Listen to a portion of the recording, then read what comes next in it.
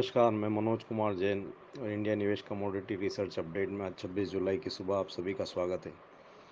जैसा कि कल हमने बात की थी कि गोल्ड की कीमतें एक सीमित दायरे में ट्रेड करती हुई दिख सकती है और यहाँ पे $1430 अभी भी स्ट्रॉन्ग रेजिस्टेंस का काम करेगा। वहीं 1410 $1415 के आसपास सपोर्ट मिलता हुआ दिख सकता है।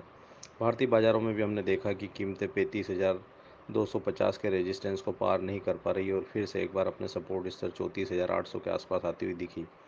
कल के सत्र में शाम को यूएस के जो कंज्यूमर ड्यूरेबल्स के नंबर्स आए और जहां पे जॉबलेस क्लेम्स में लगभग 3 महीने के निचले स्तर पर जो है गिरावट आती हुई दिखी, तो उसकी वजह से गोल्ड और सिल्वर की कीमतों में मुनाफा वसूली देखने को मिली।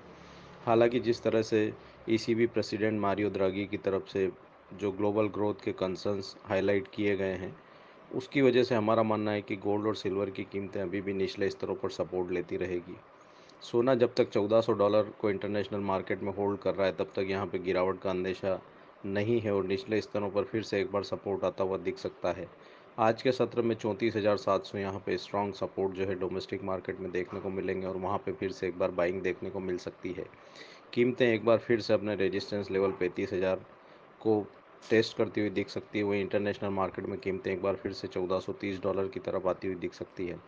सिल्वर की कीमतों में भी हमने ऊपरी स्तरों पर मुनाफा वसूली आते हुए देखी, लेकिन यहाँ अभी भी कीमतें 41,000 के ऊपर बनी हुई है। हमारा मानना है कि आज के सत्र में अगर कीमतें 41,100 41,200 के रेंजेस में आती है, तो यहाँ पे एक बार फिर से बाइंग देखने को मिल सकती है और ऊपर में कीमतें एक बार फिर से 41,500 41,600 को टेस्ट करती हुई दिख सकती है।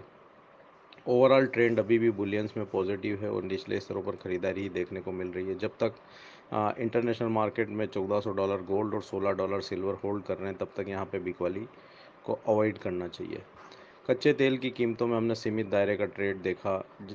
जिस तरह से यूएस की इन्वेंट्री में जो है लगातार छठे सप्ताह गिरावट देखने को मिली थी, उसकी वजह से कीमतों को थोड़ा सपोर्ट मिलता हुआ दिखा। लेकिन जिस तरह से ईसीबी प्रेसिडेंट की तरफ से ग्लोबल ग्रोथ के जो कंसर्न्स हाईलाइट किए गए हैं, उसकी वजह से यहाँ पे कहीं ना कहीं कीमतों पे लगाम लगती हुई दिखी। हमारा मानना है कि जब तक यूएस फेडरल रिजर्व का इंटरेस्ट रेट का डिसीजन नहीं आ जाता, तब तक यहाँ पे कच्चे तेल की कीमतें एक दायरे में ट्रेड करती हुई दिख सकती है। $55 अभी भी यहाँ पे स्ट्रॉन्ग सपोर्ट्स रहेंगे और $57 यहाँ पे एक रेजिस्टेंस का काम करेगा। भारतीय बाजारों में हमारा मानना है कि कीमतें एक बार 3820 3840 के रेंज में सपोर्ट लेती हुई दिख सकती है। वहीं 3940 यहाँ पे एक स्ट्रॉन्ग रेजिस्टेंस के काम करेंगे। जब तक 3940 का रेजिस्टेंस स्तर पार नहीं होता, तब तक यहाँ पे तेज़ी की उम्मीद नहीं है और ऊपरी स्तरों पर फिर से एक बार बिकवाली देखने को मिल सकती है। बेस मेटल्स की कीमतों में हमने फिर से एक बार गिरावट आते हुए देखी और निकल की कीमतों में सबसे ज़्यादा लगभग 3% की भारी भरकम गिरावट रही। बाकी बेस मेटल्स भी जो है वो गिरावट पर ही कारोबार करते हुए दिखे। हालांकि लेड की कीमतों में थोड़ा सा सपोर्ट मिलता हुआ दिखा, क्योंकि यहाँ पे एलएमई के जो वेयर हाउस स्टॉक्स है वो लगातार घट रहे हैं और उसकी वजह से लेड की कीमतों को थोड़ा सपोर्ट मिलता हुआ दिखा। जिस तरह से ग्लोबल ग्रोथ के कंसर्न्स है और यहाँ पे यूएस चाइना के ट्रेड वार के चलते जो डिमांड में कमी देखने को मिल रही है, तो उसका साफ तौर पर दबाव जो है बेस मेटल्स की कीमतों पर देखने को मिल रहा है। डॉलर इंडेक्स में जिस तरह से जो यूएस के आंकड़े आए थे, उसकी वजह से मजबूती देखने को मिली और डॉलर इंडेक्स लगभग 2 महीना के ऊपर स्तर पर जाता हुआ दिखा। उसकी वजह से भी थोड़ा सा कीमतों पर दबाव आता हुआ दिखा है।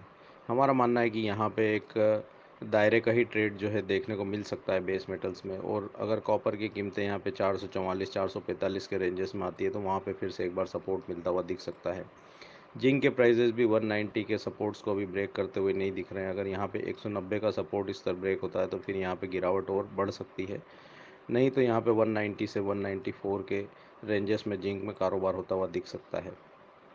एग्रीकल्चर कमोडिटीज़ में हमने देखा कि लगभग सारी कमोडिटीज़ में कल सुधार देखने को मिला। हालांकि मसाला कॉम्प्लेक्स अभी भी दबाव में रहे, लेकिन एडिबल ऑयल कॉम्प्लेक्स में अच्छा सुधार देखने को मिला और यहाँ पे सोयाबीन की कीमतों, सोयाबीन, सरसों और सीपीओ की कीमतों में सुधार देखने को मिला। रिफाइंड सोया ऑयल जो है फ्लैट बंद होते हुए दिखे।